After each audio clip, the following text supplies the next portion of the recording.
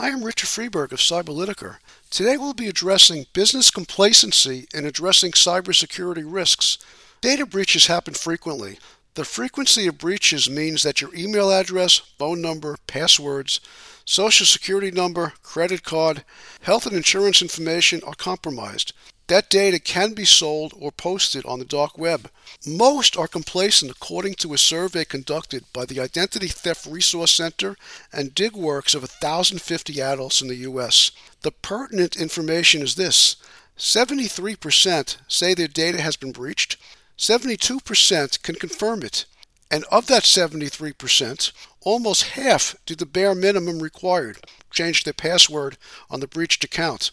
16% did nothing. Some victims were panicked enough to change all their passwords, 22%, or freeze their credit, 3%.